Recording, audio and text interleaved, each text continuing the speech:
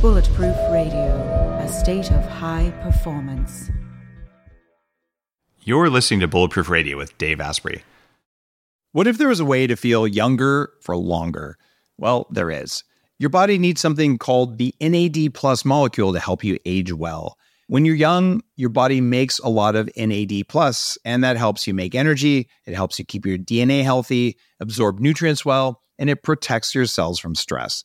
But once you hit about 30, your NAD+ levels start to drop.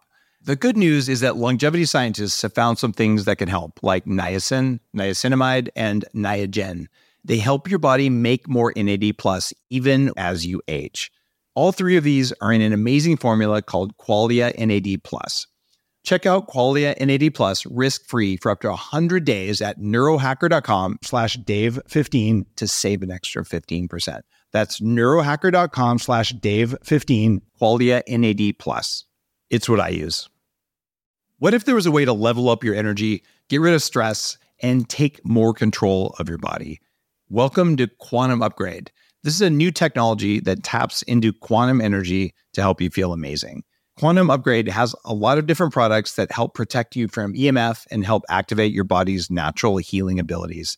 You can expect better sleep, more resilience, less stress, and better blood flow.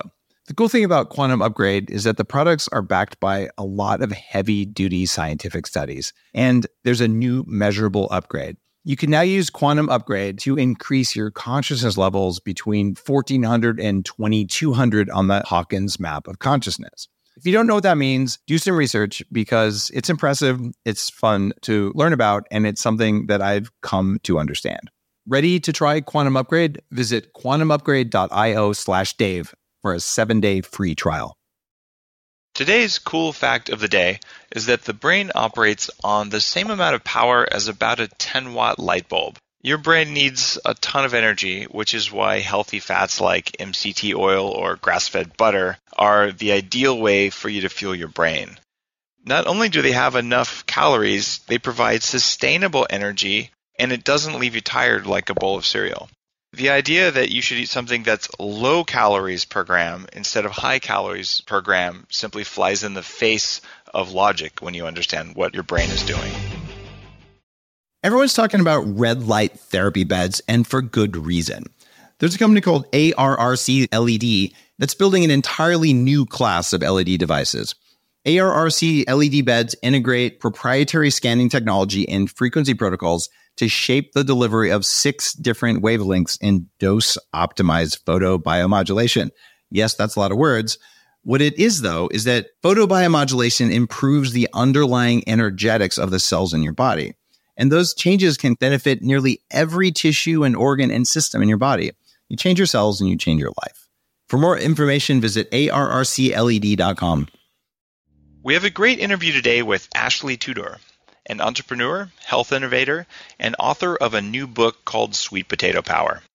Ashley comes on the show today to teach you how sweet potatoes can improve your mental and physical performance, as well as how to dial in the optimal amount of carbs for you. But don't worry, this isn't becoming a high-carb show. We close with our Biohacker Report, where you'll hear a brief summary of 2 new pieces of research that help increase your problem-solving ability by holding the right posture and maximizing your brain power by avoiding fructose, and also using the right kinds of fatty acids for brain function. We've made several changes to the podcast after getting feedback from listeners. First, welcome to Alexis Bright, who just joined the Bulletproof team.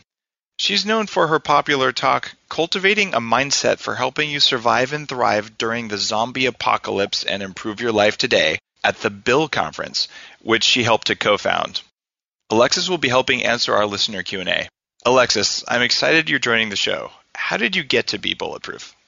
Hey, Dave. I was already interested in improving myself, but it was when my boyfriend brought me a cup of liquid and he said, "Here, drink this." And I said, "What is it?" And he said, "I'm not going to tell you, just drink it." Sounds a little bit like Alice in Wonderland here.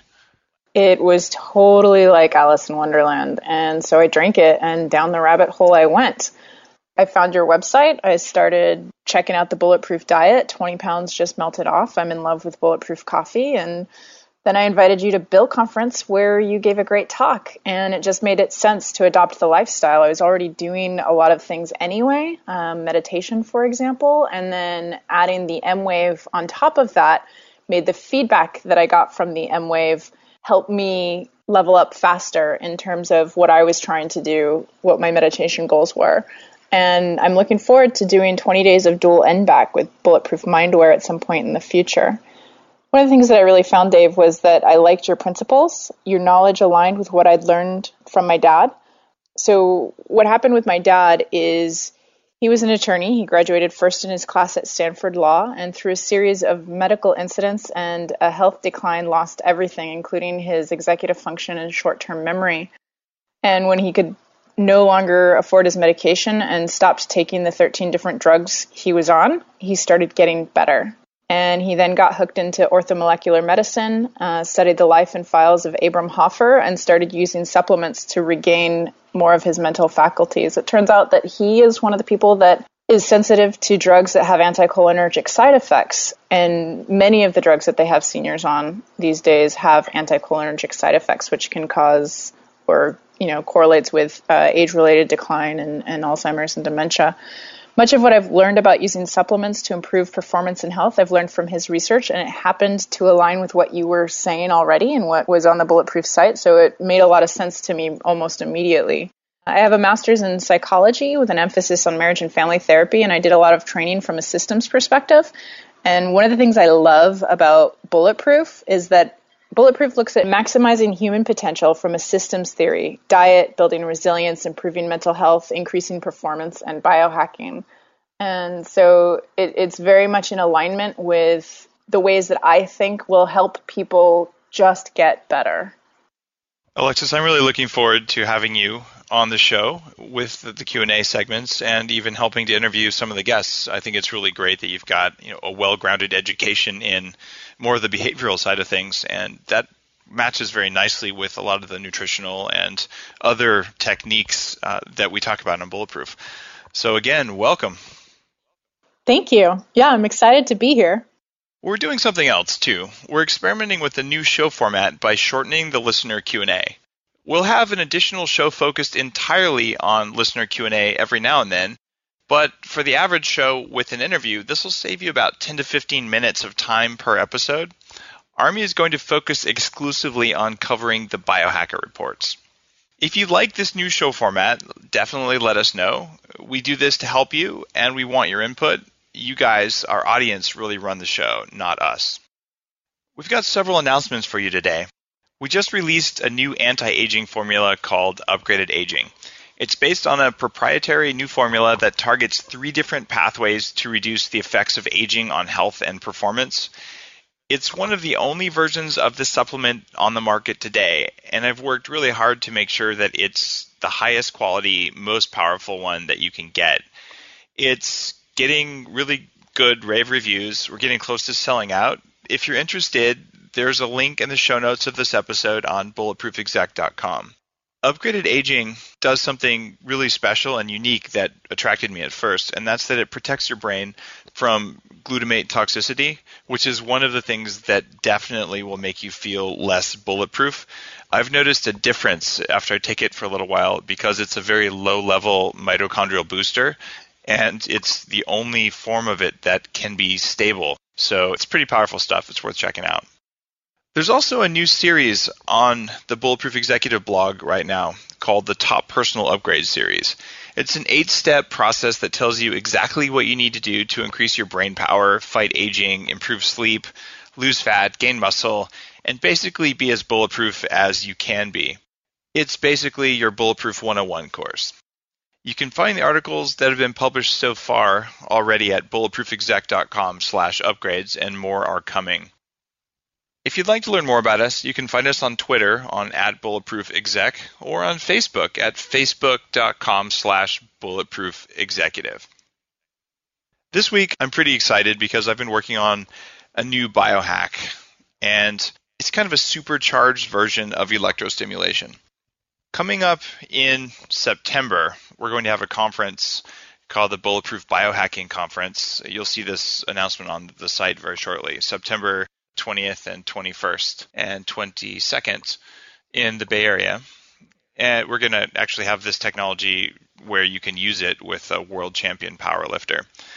But I've been using a $15,000 device for the past week or two, and I hook electrodes up to various parts of my body and run stupidly high amounts of current through it. Amounts of current that actually would require anesthesia if it wasn't for a neat little hack that's built into the box. It doesn't exactly feel good, but it causes profound decreases in inflammation and really big muscle growth. It also causes your nerves to form very thick insulation. The myelin sheath on your nerves actually gets better. And if you've heard any of the talks that we've had on the show in the past about coaching and training effects and how you need to do something 10,000 times in order for it to become sort of a muscle memory and to be built into your nervous system. Well, this machine helps you do a movement 500 times a second from your brain's perspective. So you might do one slow squat, but your brain thinks you might have done several hundred slow squats at full intensity. It causes adaptation quickly, but most importantly, it rewires how your brain and your nervous system interact. I've already felt very big improvements, and I just noticed muscles in places I didn't know had muscles. Now it's time for our interview with Ashley Tudor, author of Sweet Potato Power.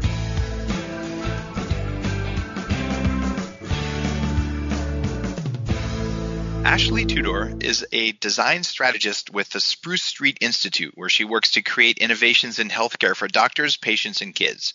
She's worked with a wide range of Fortune 500 companies on a variety of projects, including envisioning the future of cars, finding new ways for people to invest their money, designing ways to help food companies fight obesity, and coming up with new medical devices for primary care physicians. Ashley was named one of San Francisco's top innovators in health in 2010.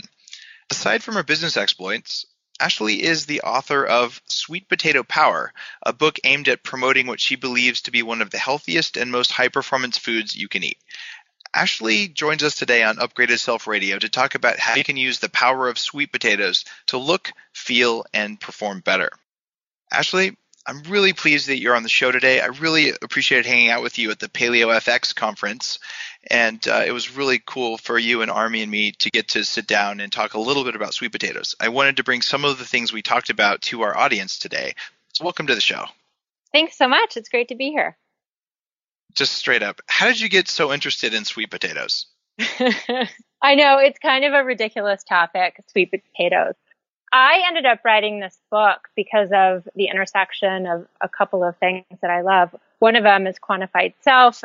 You and I met several months ago in the back of a quantified self meetup as you were talking about adding butter to your coffee. And that's where we originally connected. So I started doing self-tracking early on in the beginning of the quantified self era in Silicon Valley and have been along with that group. So have been doing tests and monitoring and that sort of thing for a while. Sweet potatoes are particularly interesting to me because for over 2 years now, I've been on a diet called the paleo diet, which is pretty low carb. And one of the things as an athlete that I found was, while some of the issues that I had with the standard Western diet had been solved, it brought a whole slew of other issues like my performance and my athleticism and that sort of thing. So sweet potatoes became a tool for me to both live the diet that I wanted to, which was primarily nature's foods, meats, vegetables, nuts, and seeds, while maintaining some of the peak athletic performance that I was seeking in the things that I loved, CrossFit, climbing, mountaineering, and that sort of stuff. So sweet potatoes became a way in which to talk about personalizing your diet and making your own diet rules. So I took some of my professional background and how do you look at the intersection of business, design, and culture and applied it to diet. And sweet potatoes became the protagonist, a very accessible way to talk about some of the issues that are really exciting right now. Like how do you use tracking to personalize your diet and optimize your health? So that's why sweet potatoes. That's an amazing reason. And it's kind of funny because on the bulletproof diet, which has been accused of being derived from paleo, but is derived from biochemical principles that some of which were pre-paleo, sweet potatoes are the number one preferred source of carbs on days that you're going to have significant amounts of carbs to come out of ketosis. So I was kind of pleased to see there was a whole book about this that's come out. What is it about them specifically that's so special from a nutritional perspective? Like, why are they so good? Well, they're super packed with nutrients, and several cultures, including Japan, use them as a food that can help treat some of the big spikes in sugar, like diabetes. So while we don't use sweet potatoes to cure diabetes in the States, eating them smartly can help minimize some of the negative effects of carbs. So the huge jumps in blood sugar, they're naturally really low fructose, so they get processed by every cell in your body instead of going through your liver and being turned into fat. And they're slow digesting depending on how you cook them. So they have a really slow, steady stream of energy into your cells. And they're delicious. I mean, they're really delicious. And if cooked properly, they taste like cake. So they're a great alternative to some of the nastier, more egregious carbs that don't help your brain function very well. I have to say that baked sort of French fry style sweet potatoes are one of my all-time favorite foods. But I have no idea, and I'm sure our listeners are dying to know right now, what is the best way to cook a sweet potato for health versus just flavor? Well, I think for health, it depends what you're going for and what your needs are. And I think one of the great things about sweet potatoes is they can be prepared depending on what you're trying to go for. I mean, if you're going for some light carbs, you can just grate them into salads and just use a little bit to help some of the side effects of a super low carb diet. The less cooked they are, the slower the release. So I personally grade them, but obviously you can process your sweet potatoes, like cooking increases the sugar. And then in some of the recipes in my book, there are some limited fructose recipes to replace the sports goos and gels and recovery drinks that have a much faster uptake in your body and should be used in the right circumstances, like during or after exercise. So it really depends on your goal. If you're trying to enhance physical performance and incorporating that way, some of the faster ways of uptaking, so putting them into the blender and breaking down some of those fiber can be really great. But if you're looking to just add carbs smartly, you can grate them, steam them, or bake them. So pretty versatile. I'm already getting hungry. Ashley, you just mentioned the Japanese. Are there any other cultures around the world that base a lot of their diet on sweet potatoes? And if so, are they healthy or are they obese? What is their health? Well, there's lots of talk now about safe carbs and safe starches. I personally just got off the plane from China yesterday doing a whirlwind trip around the country. And to me, it was amazing to see the reliance on sweet potatoes throughout the country, everywhere from street vendors selling sweet potatoes to people spontaneously serving sweet potato chips to it being incorporated into lots of other foods. So I think the Asian cultures tend to rely or have sweet potatoes incorporated quite frequently into their diet. And currently, the Chinese are not fat at all, despite their large consumption of rice. A lot of their stir fries have lots and lots of fat, which slows the uptake of carbs like rice and sweet potatoes, which might help. So I'm just trying to think other cultures that the Japanese, the Okinawans eat tons of sweet potatoes. Throughout history, sweet potatoes have been an important crop. In the South during the Civil War, most of the soldiers ate sweet potatoes. A lot of the earliest colonists had a great portion of their diet based on sweet potatoes. And as the society or culture changes and people become more affluent, they stop gravitating towards this really humble food that comes straight from the ground and go to more foods that display status like rice or wheat. And so you see it save populations and groups of people, and then you see it fall quickly out of favor because it's not as glamorous as, say, the wheat culture and the beautiful amber fields of grain. It's interesting how sweet potatoes have kind of dubbed out of favor, as you said. I mean, they taste like cake. I don't know how they could ever go out of style.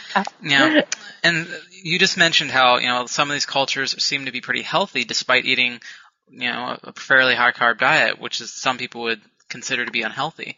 And chapter 3 of your book is called Calories Are Not Created Equal. Could you go into why they are not created equal and why sweet potatoes might be an acceptable form? Yeah, I think when it comes to calories, the whole argument about calories has done a great disservice to health and nutrition. They're really easy to understand. They're a simple number, and people will intuitively pick up a package and read the calorie count. But in fact, it's really not the most effective metric. The calories were originated to understand how quickly different fuels burn in steam engines to determine how effective a fuel would be to heat water. And they really fall short when you try to place the notion of a calorie in a really complex system like the body. And so when it comes to thinking about is something healthy or is something not healthy, calories really, really is an outdated metric that we need to step away from talking about and applying towards health.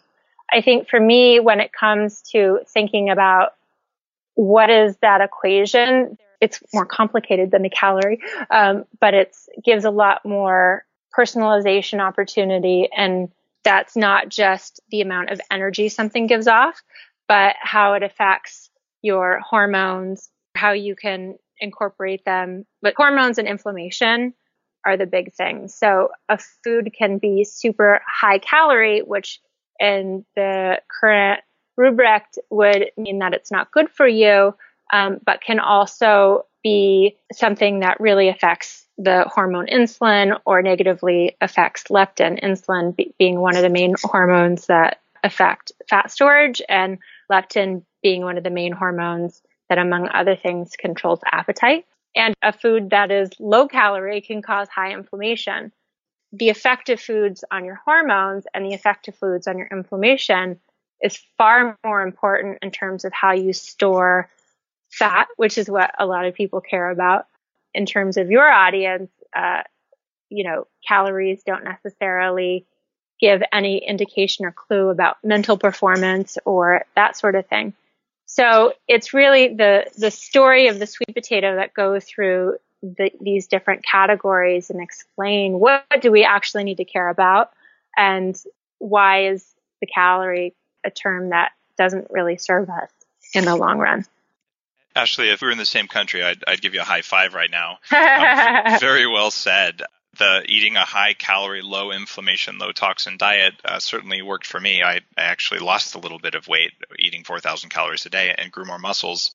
I often say calories are slightly more useful than grams when it comes to measuring your food, but they don't tell you much about what's in it.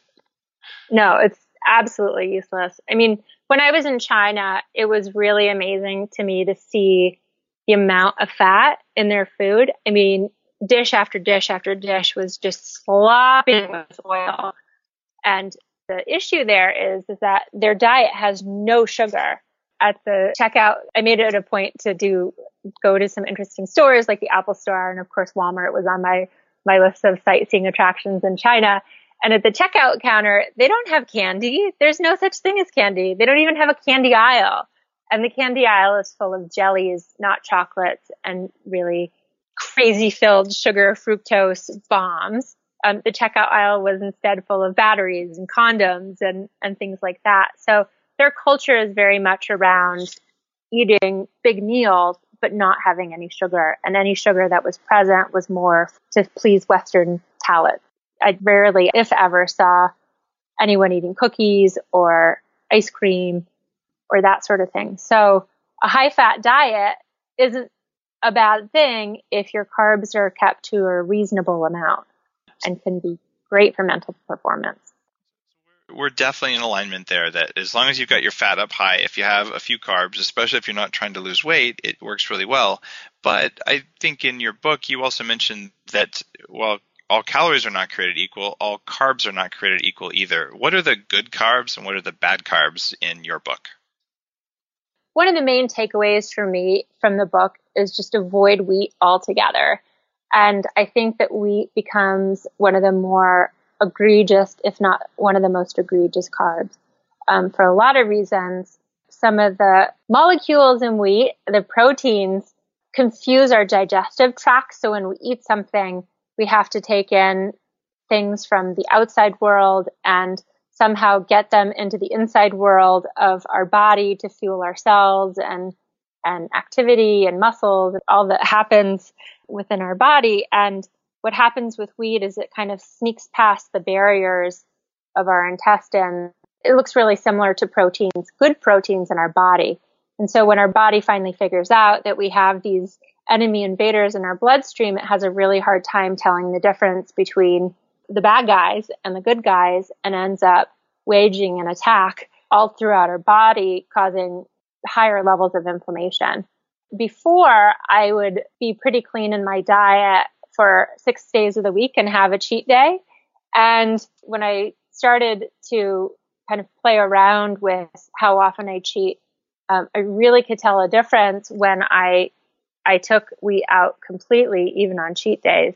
When before, I still had crazy cravings for sugar and crazy cravings for wheat. And so when that cheat day would come around, I would totally fall off the wagon and those cravings would be really hard to suppress.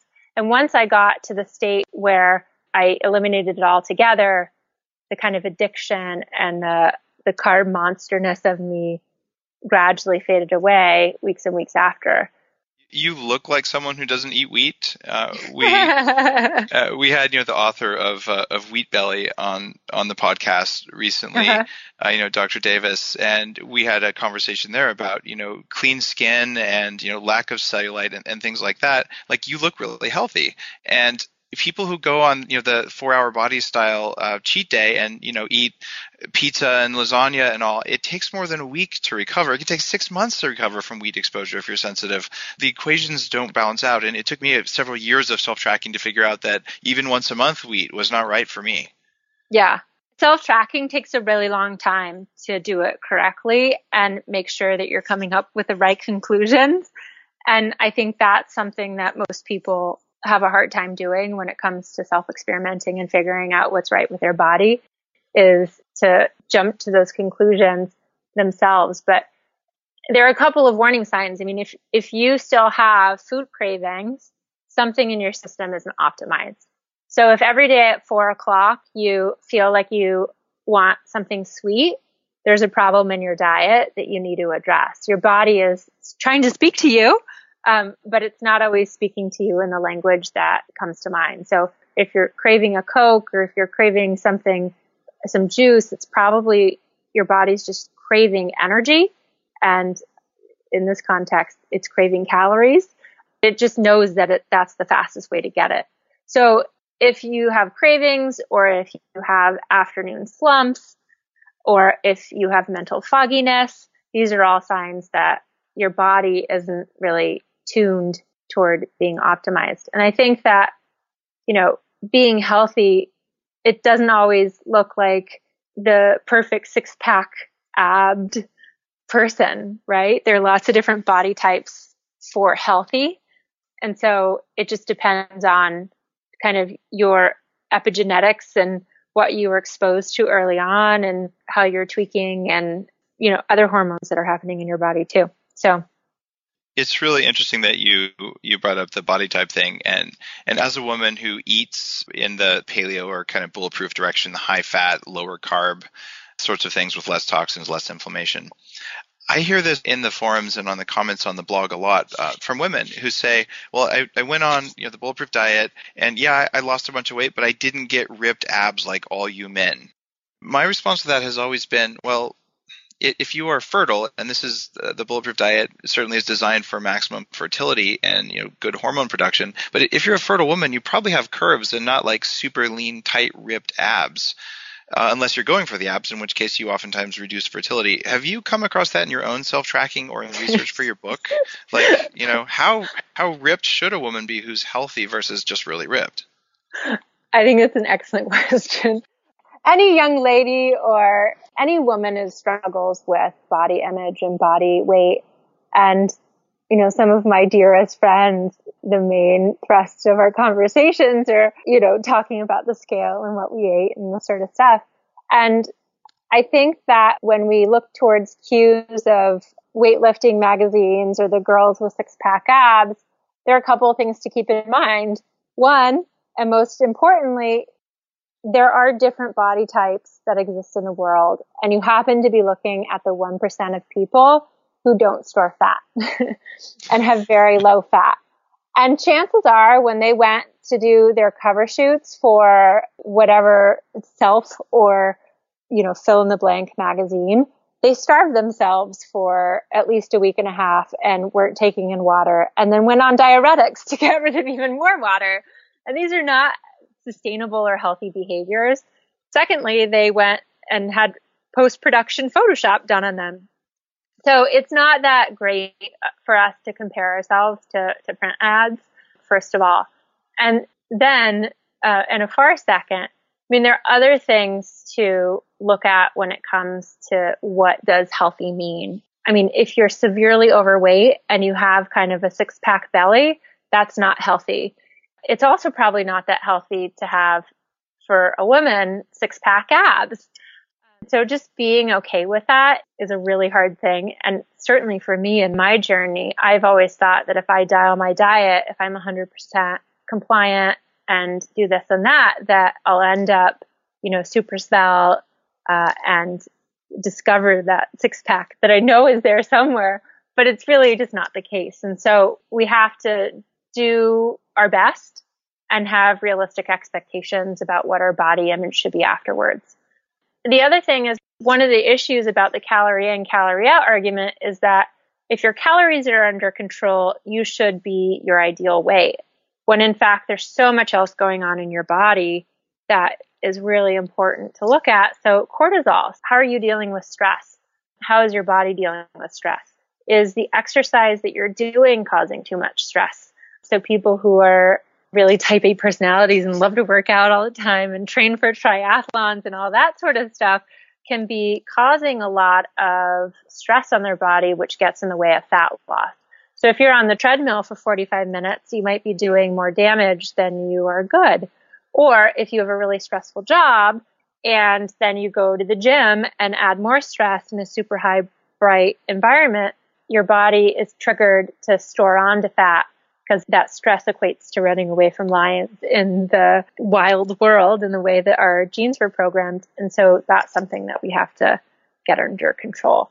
So in the book, there's a whole bunch of different things. How do you get your insulin under control, leptin, and then cortisol, and how do you test? And how do you know whether or not something like that is an issue for you and that's a problem? What other uses of hormones are there in your book or just in your experience that are out there for people to increase their performance and just be healthier in general? Are you a bioidentical hormone replacement fan? What else should we be paying attention to? I think insulin is, when I was doing consulting for an innovation firm and helping companies come up with new products or new businesses, one of the questions they would ask again and again and again, or one of their requests, if it wasn't we want the next iPod, it would be we want the next 100-calorie pack.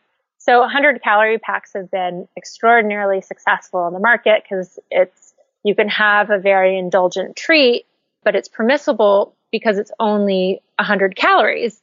And my answer has since become, it's a no insulin jumping, insulin neutral foods.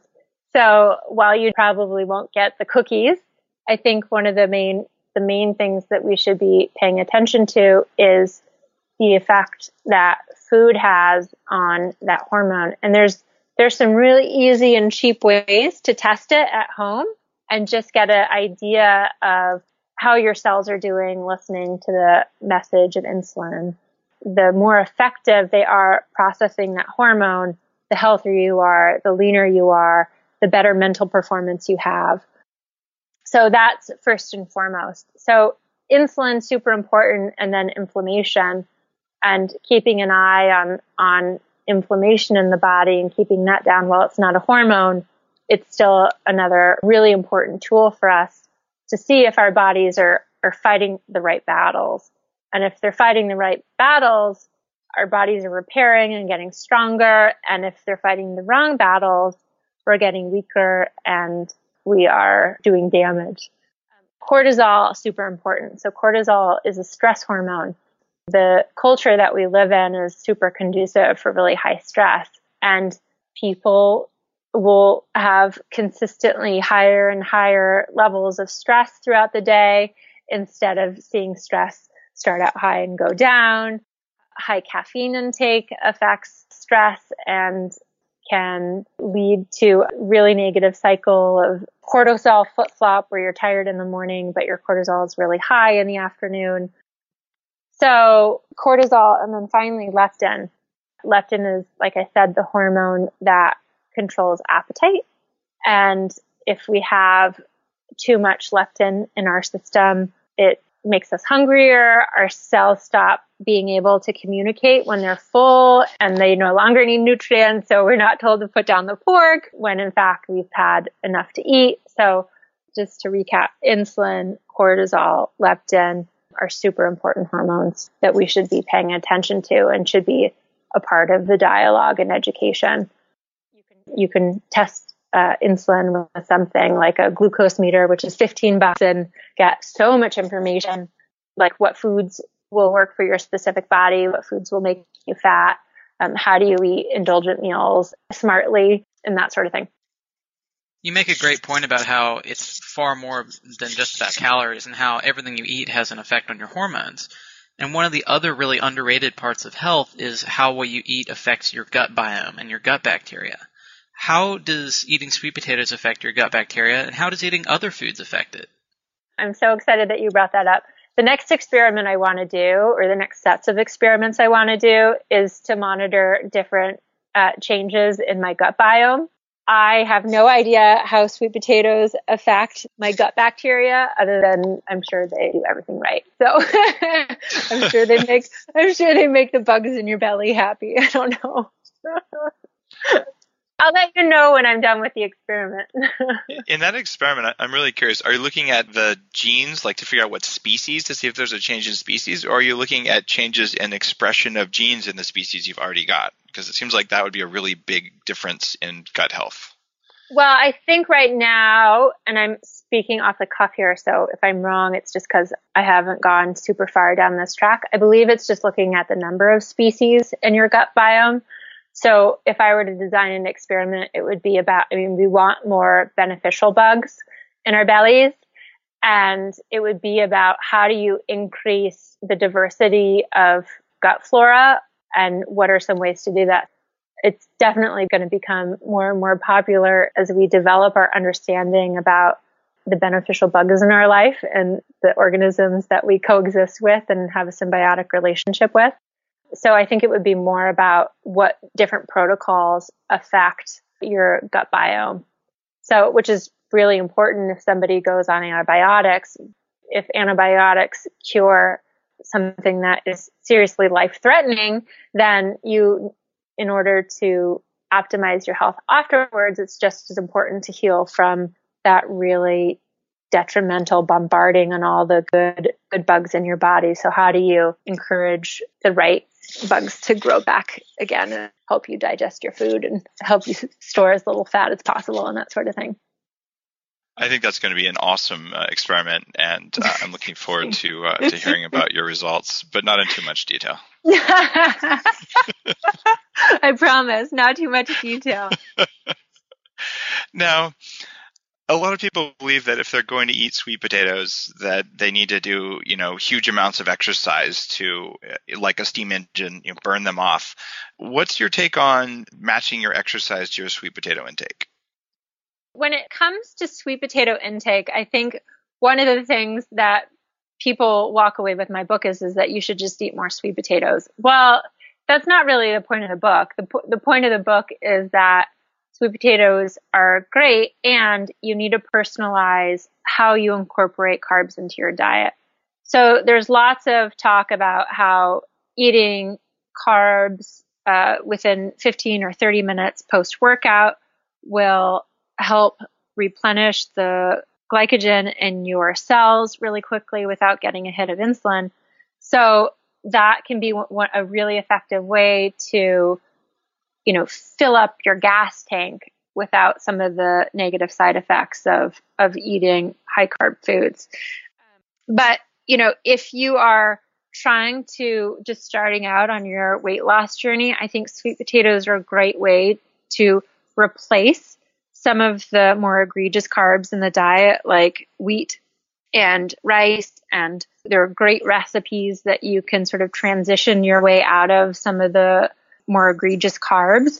And then for the group in the middle who is trying to really lean out, maybe sweet potatoes aren't the best thing for you to eat while you're trying to fix your metabolic derangement and get within a healthy weight again.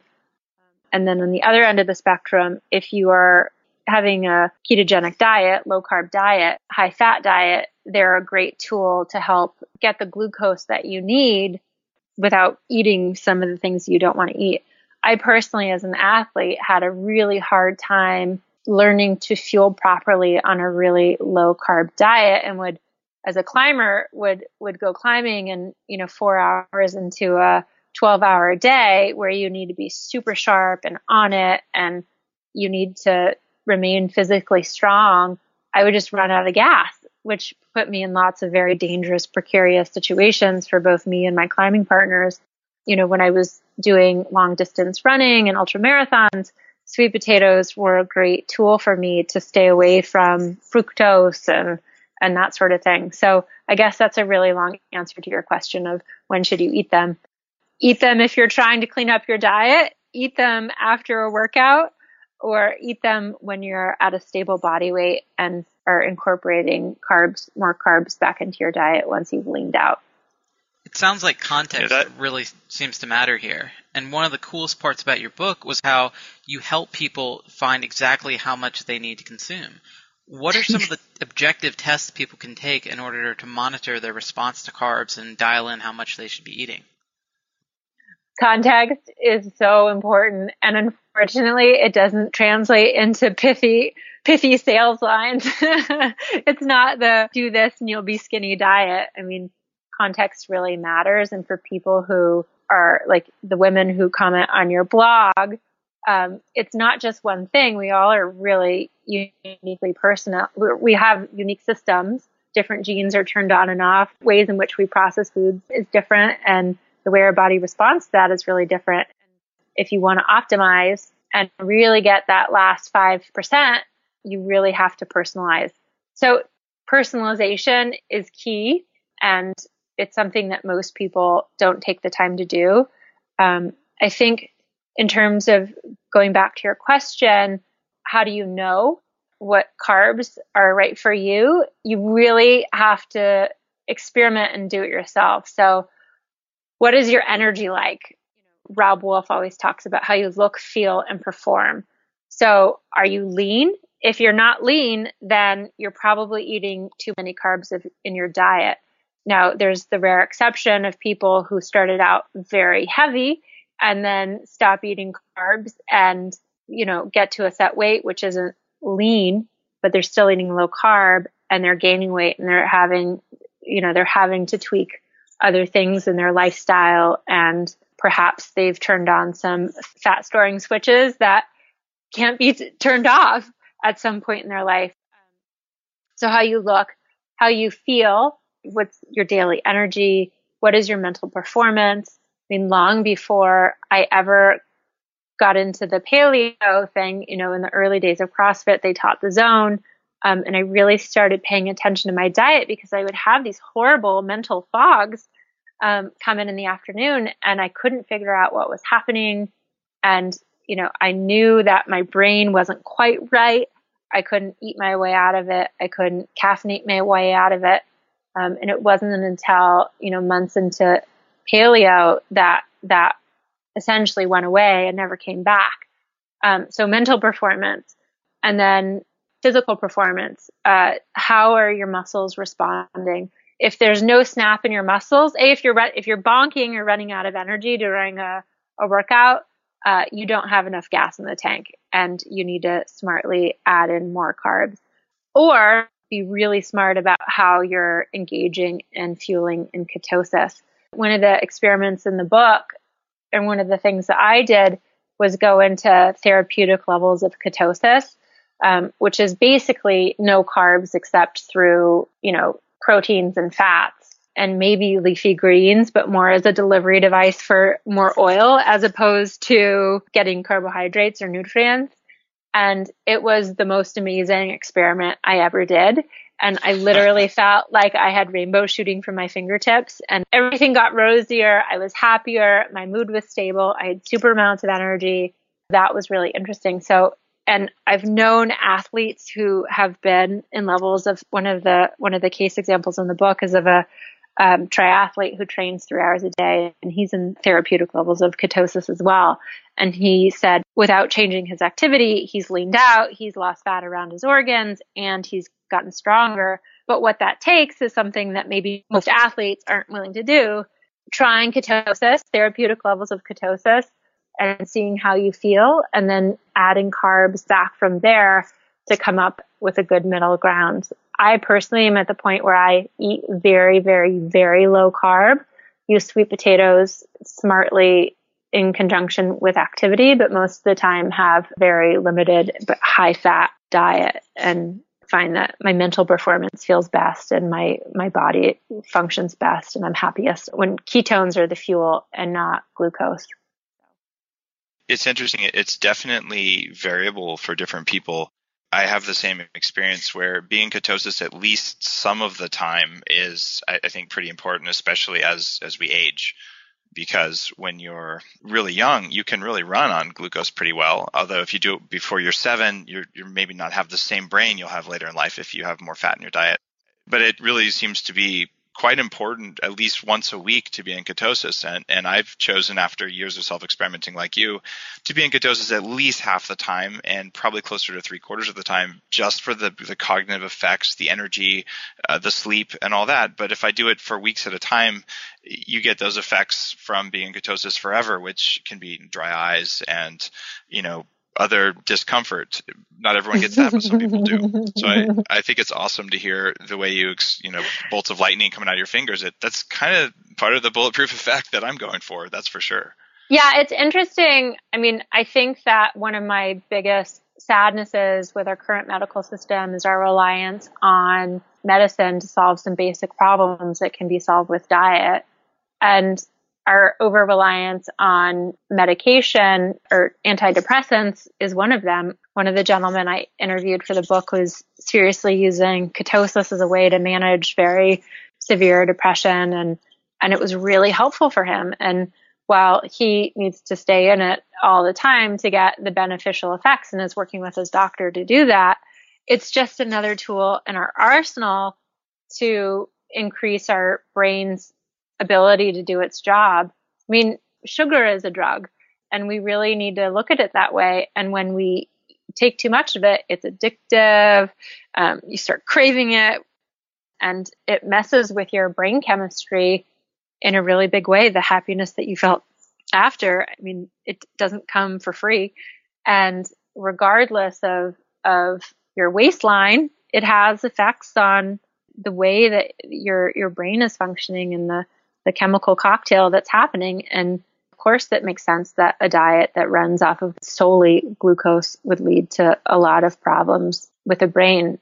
One of my favorite things from Wheat Belly was talking about schizophrenia and how in some of the hospitals, the amount of schizophrenia decreased during the war because people got rid of wheat and all this stuff. So ketones, they're better for your brain. We were meant to run off ketones. It's the preferred energy source. And you do just fine. And if you can get over the fact that you should eat butter and you should drink full fat cream, and you go to other places other than Safeway to go grocery shopping because they no longer carry full fat stuff.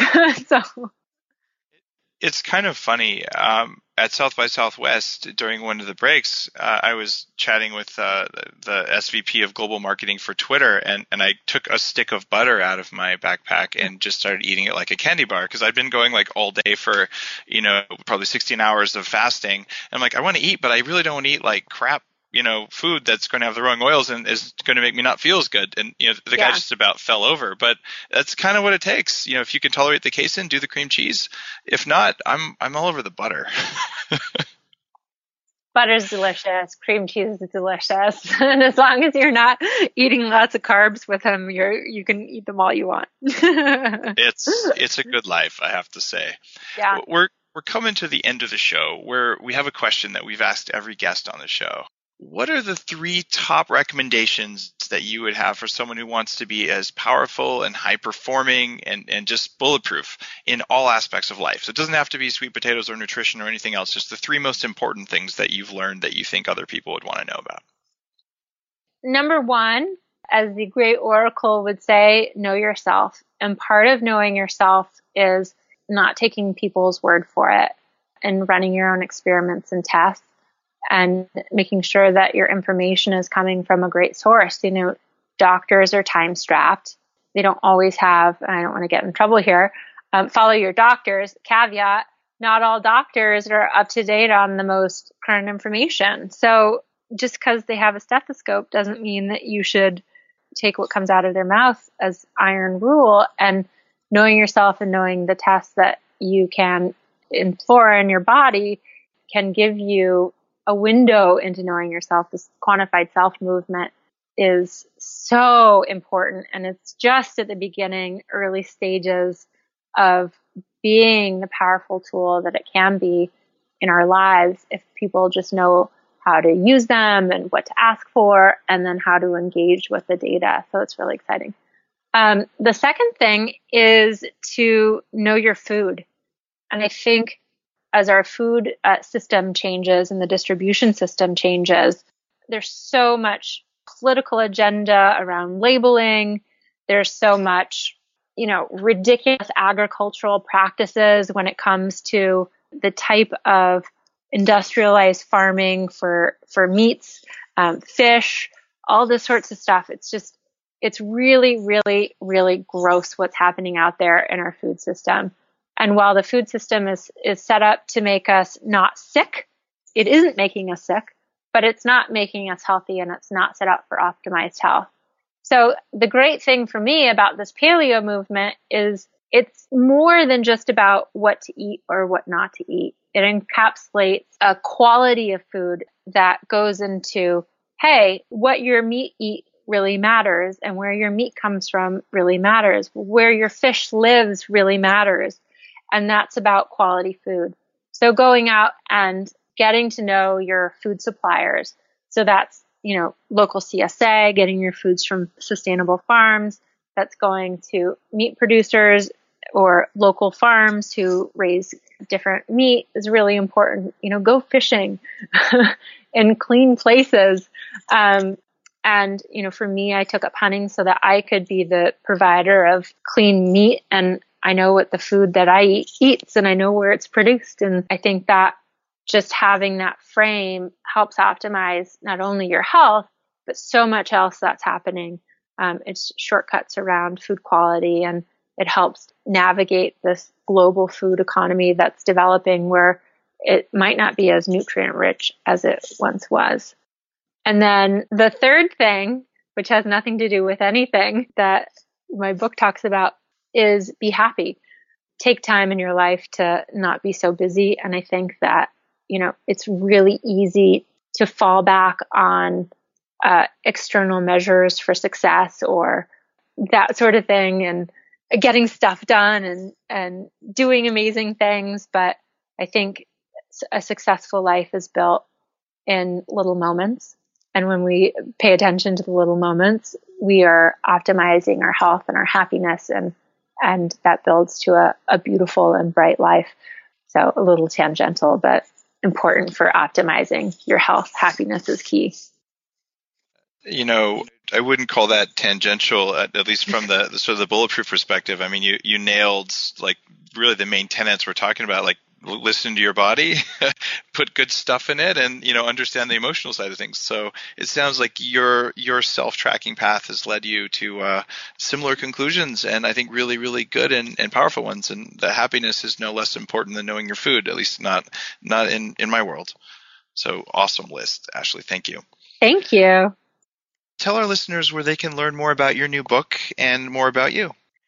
You can find more about my book, sweetpotatopower.com, or go and read the reviews on Amazon, or check me out on Facebook. And then you can look at my profile on LinkedIn, Ashley Tudor. So come and visit, share your stories. I'd love to hear what people are tracking and experimenting with. And, if people go out and try some of these tests in the book, I'd love to hear their stories and how they've changed their life for the better. So our listeners can do one more thing besides just looking at reviews on Amazon for you. They probably could leave a review on Amazon. That's really important for new books like yours. So if you enjoyed this podcast and you've seen the book or you buy it on your Kindle, it would be a really cool thing for you to go out and just leave a review on Amazon so other people can hear what you thought. And that really helps authors get their books out there. Well, thank you so much. Oh, you're welcome. That said, Ashley, we're going to have a transcript of everything we talked about today, including links to your site on the show notes when we publish the podcast. So people can come to bulletproofexec.com or facebook.com/bulletproofexecutive, and we'll make sure that they can find you there. Fantastic. And just so our listeners know, we're only accepting positive reviews on Amazon, no negative reviews. All right, seriously though, just leave a review. We love her book. And Ashley, thank you so much for being on the show.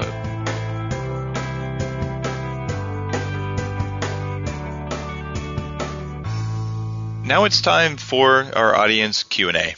Great. So our first question is from Johnny. Johnny's a Muay Thai fighter, and he's been in Thailand for the last 2 years. He writes in, Dave, I wanted to ask your advice. I just turned 31, and as you can imagine, I put my body through a lot of wear and tear with Muay Thai. I also completed 2 Tough Mudders. I was thinking about starting to do a low dose, maybe 2 IUs a day of HGH, human growth hormone. There's so many benefits of it that it will help me, and it seems like the side effects are not a concern to me. Any thoughts? I trust your advice. Unfortunately, shutting down your endogenous or your body's own production of human growth hormone is a really, really risky thing to do for a guy who's only 31. I wouldn't do it. There's some evidence that if you take carefully timed physiological level doses, you might not shut your production down. But man, you've got maybe 100 years of more life if any of these life extension things work out. And you don't want to spend all of that having to shoot up human growth hormone. I don't think the benefits outweigh the risk for a young person unless you test to have problems with IGF-1 or your growth hormone levels. You should see an anti-aging specialist if you're thinking about this, and you should get all of your hormone levels monitored beforehand. I think that's playing with fire. If you're going to spend the kind of money the human growth hormone requires, you're probably better off just taking TA65, which is a very expensive telomere lengthener. That stuff runs several $100s a month, but you probably don't need a high dose, and the kind of rejuvenation you can get from that is also pretty profound. And best of all, if you stop taking it, you won't have turned off your production of TA65 because your body doesn't make TA65. You need to use about 4 months of that stuff at a time for it to work. There may also be a couple of herbal extracts that do similar things that cost about half as much. You also might consider, as a medium or short-term thing, just taking high-dose serrapeptase for a while. Serrapeptase is an enzyme that comes from silkworms, and it breaks down protein. When you take it in the body, it stops clotting. Don't take it before a fight, Johnny, because you'll end up getting a nosebleed more easily because you'll have less of the sticky stuff in your blood.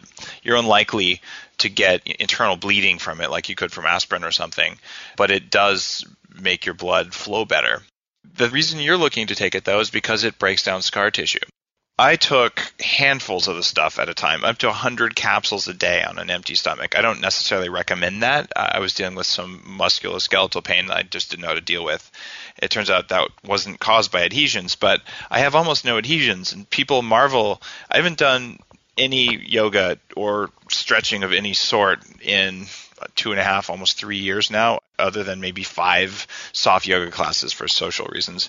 And I put my ankle behind my head on kind of a regular basis, like just to show people how flexible I am. So for a 40-year-old guy who used to weigh 300 pounds, who's 6'4", to be that flexible is kind of unheard of. I absolutely credit this stuff, the serapeptase, with breaking down the adhesions and scar tissue that kept my body from moving as well as it could move. You should start there before you get with the expensive, funky stuff. Great. Our next question is actually sort of a conglomerate of questions. Dave, recently with the ABC Nightline article on you and Provigil and biohacking, there have been a lot of reader questions and curiosities about using this. The big one is, how do I know that anything you do in the Bulletproof diet is real if you take a performance-enhancing drug? And a couple of people have called you a drug addict, which is obviously not true, is it? Well, am I a drug addict? I wouldn't say so. I'm pretty well addicted to Bulletproof coffee, if that counts. But the idea that saying anyone who uses a drug that affects their brain makes them an addict is, well, a little bit short-sighted, because the bottom line is there are characteristics of addiction that Provigil actually just doesn't have. So I'm actually really thankful that ABC Nightline ran that long piece on me. By the way, if you haven't seen it, you can see the link in the show notes on the site. So a few people did say, yeah, I'm a drug addict. It just so happens, though, that my wife is a Karolinska-trained physician who spent time running drug and alcohol addiction clinics. And they didn't include her segment, but the camera crew from Nightline asked her point blank about that. And she said, it's not addictive. There isn't a street price for Provigil amongst addicts. It doesn't show the characteristics of addictive drugs. So, no, it's not addictive, and I'm not an addict. I am a conscious user. Also, I've used Provigil at doses up to 400 milligrams, sort of the max normal dose, when I started out taking it about a decade ago. I think 9 years is the number. And now I take 100 milligrams a day max, sometimes less. And during my 2-year experiment where I only got 5 hours of sleep a night, I went 3 months with no Provigil just to see what would happen. And what happened was I kept sleeping 5 hours or less per night, and I kept doing the things that I needed to do, and I kept performing. But the honest truth is that the Bulletproof executive, the whole mindset is, what are the things that work? What are the things that are safe? And what are the things where the risk outweighs the reward? And even in my most bulletproof state, there is another layer of benefit that comes from Provigil. It's not like an amphetamine stimulant. I've had a prescription for Adderall to try once. I took it 3 times and basically tossed it. I can't stand the way that stuff makes me feel. So it is less of a kick for me than a cup of good bulletproof coffee, but it does a few neat things. And if you read the other pieces I've written on Provigil and the effect it has on people who write and people who do creative things, it is a drug that makes you more like what you are.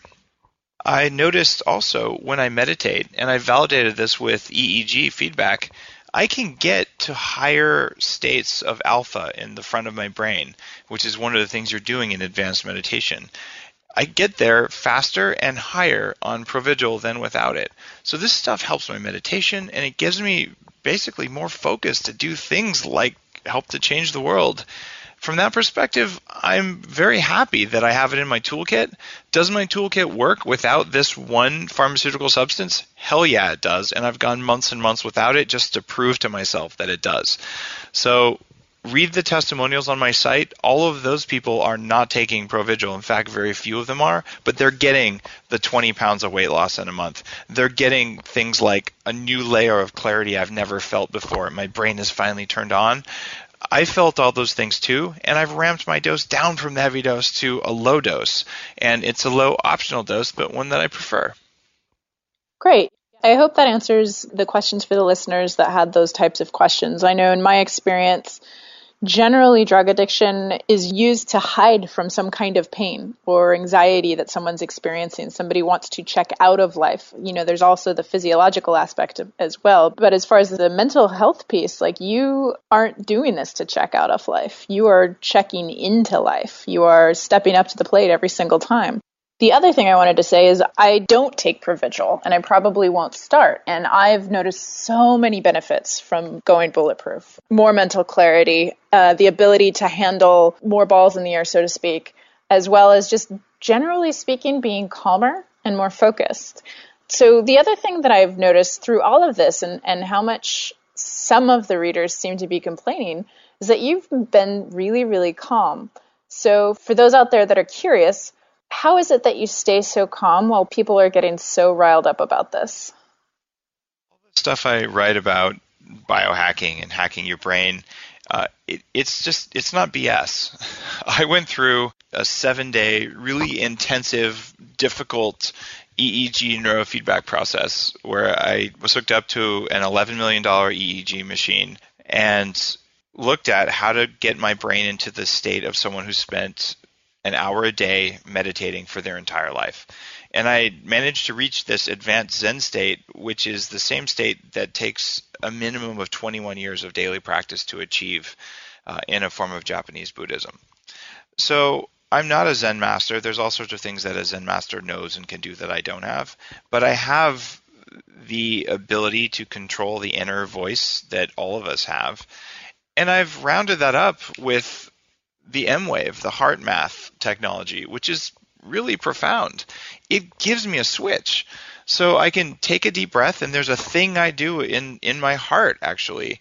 And it's a thing like learning to snap your fingers or ride a bicycle. And that thing is turn on happy. So if I catch myself drifting, I catch my ego saying, oh, that guy said something bad about you, he's a jerk, I consciously stop that and I do the little M-Wave trick. I don't need to turn the device on. The device just served to teach me this trick. And once you know the trick, it's innate. And so I turn it on and I say, okay, I'm not going to engage with that. I'm going to turn on happy.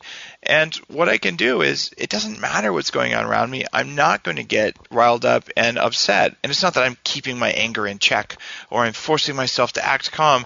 It's that I've managed to cut across the fight or flight response that makes you angry, and I've managed to gain conscious control of that through biohacking to the point that I can sit there and you can say the worst things in the world to me, and I can look at you and I can actually just not feel my heart racing and not spiking, not wanting to strangle you, because I've mastered parts of my brain and biology that many haven't. And I hope to teach others how, because it's not that hard and the benefits are profound across all parts of your life. That's so cool. Definitely one of the things that I've noticed while using the M-Wave, I've actually used it while driving. And when I get to that state where I can maintain heart rate variability in my target areas, like somebody can cut me off in traffic and I'll be able to respond. And I'll notice that little surge of adrenaline, but then I immediately downregulate and get calm again. And so what used to happen before is I would then get agitated and have this whole narrative about how the other person is a bad person because they cut me off, whatever. And now I'm like, whatever, it happens. And it doesn't do me any good to get upset. The only thing that I need to do is to just respond to the situation and keep myself safe. And that's what using the M-Wave has helped me do. So great. I look forward to getting to the stage that you're at.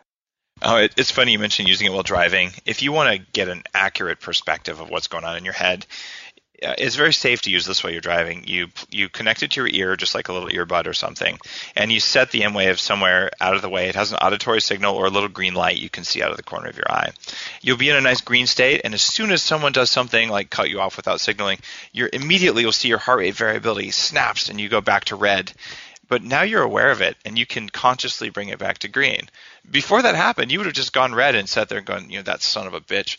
But once you know what it's doing to your body and your stress levels, you're a different person. And I think it's an amazing practice to do that, and it sort of makes a commute less boring. Yeah, exactly. Traffic is one of the better places to practice just letting go. Alexis, thanks for doing the Q&A section on your very first Bulletproof podcast with me. It's time for our wrap-up. If you enjoyed the show today, the best way you can support us is to leave a ranking on iTunes. It helps more people find the show, which can change more lives. Thank you so much for listening, and I hope you join us again next week. Hi, I'm Army Legg, and welcome to today's Biohacker Report. This is the part of the show where we review some of the latest research that caught our attention. The first study is called Thinking on Your Back, Solving Anagrams Faster When Supine Than When Standing. It was published in the Journal of Cognitive Brain Research, where the researchers wanted to see how posture affects brain function. Scientists have known for a while that certain parts of the brain are activated in response to different signals. The researchers hypothesized that there is less activity in the part of the brain called the coeruleus noradrenic system when lying down. When this part of the brain is activated, you can't solve problems as well. They had subjects solve anagrams when lying on the ground and standing. The subjects who worked on the ground solved problems about 10% faster than those who were standing. The difference was within the standard deviation of error, but after statistical analysis, the researchers concluded it was still significant. This doesn't necessarily mean you need to lie on the ground to solve problems, but it does show that posture and comfort have a large impact on your brain's ability to solve problems, at least anagrams. It may be that most people prefer lying down to standing, and that comfort was the main factor here. Either way, it's evidence that posture does impact your brain function. If you're trying to solve a hard problem, get through a long report, or concentrate on a project, try standing or sitting and see which works best for you. Now that you've got your brain working, let's look at a study to help your body. The name of this study is Dietary Cholesterol and Skeletal Muscle Hypertrophy with Resistance Training, a randomized placebo-controlled trial. Although you could also call it Why Egg Yolks Make You Stronger. Here's why. Researchers at Texas A&M University reviewed a study from 2007 that had shown that in elderly men, high cholesterol levels were associated with greater gains in muscle mass. To follow up on these results, the researchers decided to test how different cholesterol intakes affected strength and muscle growth in untrained men aged 50 to 69. The results of this study were published in the Journal of the Federation of American Societies for Experimental Biology. The subjects were randomized into 3 groups. One group consumed less than 200 milligrams of cholesterol per day, or 3.5 milligrams per kilogram of lean mass. Another group consumed around 400 milligrams per day, or 7 milligrams per kilogram of lean body mass. The last group got to enjoy 800 milligrams of cholesterol per day, or 14 milligrams per kilogram of lean mass. To change the amounts of cholesterol in each group's diet, the subjects ate varying amounts of egg yolks or egg whites. Both groups underwent 12 weeks of weight training with 3 sessions per week. At the end of the study, the low cholesterol group was 21% stronger, the medium cholesterol group was 38% stronger, and the group that ate the most cholesterol was 52% stronger. That means the people who ate the most cholesterol were more than twice as strong at the end of the study than those who ate the least on the same strength training program. There wasn't any difference in muscle size, which makes sense because all the groups ate roughly the same amount. The main reason this probably occurred is because cholesterol is needed to form the myelin sheath around your nerves. That's basically the insulation that helps signals get from your brain to your muscles. If you don't eat enough cholesterol or produce enough in your body, you won't form healthy nerve connections, and your ability to recruit muscle fibers will be compromised. There are a few limitations to this study. It was in elderly, untrained men, so it's not clear if the same results would have come in younger, well-trained group of subjects.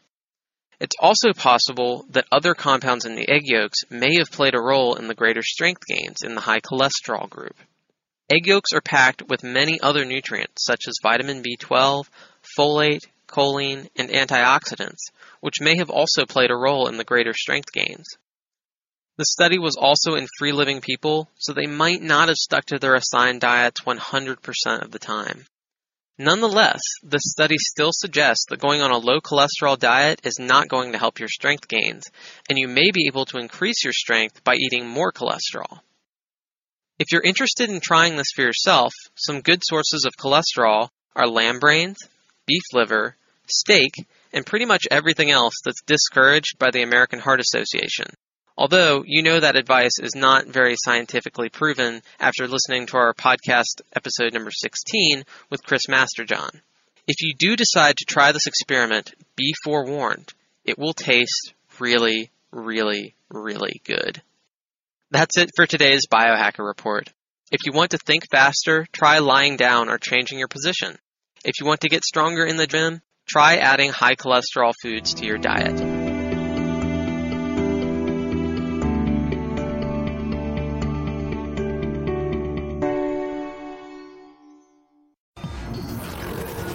The Human Upgrade, formerly Bulletproof Radio, was created and is hosted by Dave Asprey. The information contained in this podcast is provided for informational purposes only and is not intended for the purposes of diagnosing, treating, curing, or preventing any disease. Before using any products referenced on the podcast, consult with your healthcare provider, carefully read all labels, and heed all directions and cautions that accompany the products. Information found or received through the podcast should not be used in place of a consultation or advice from a healthcare provider. If you suspect you have a medical problem or should you have any healthcare questions, please promptly call or see your healthcare provider.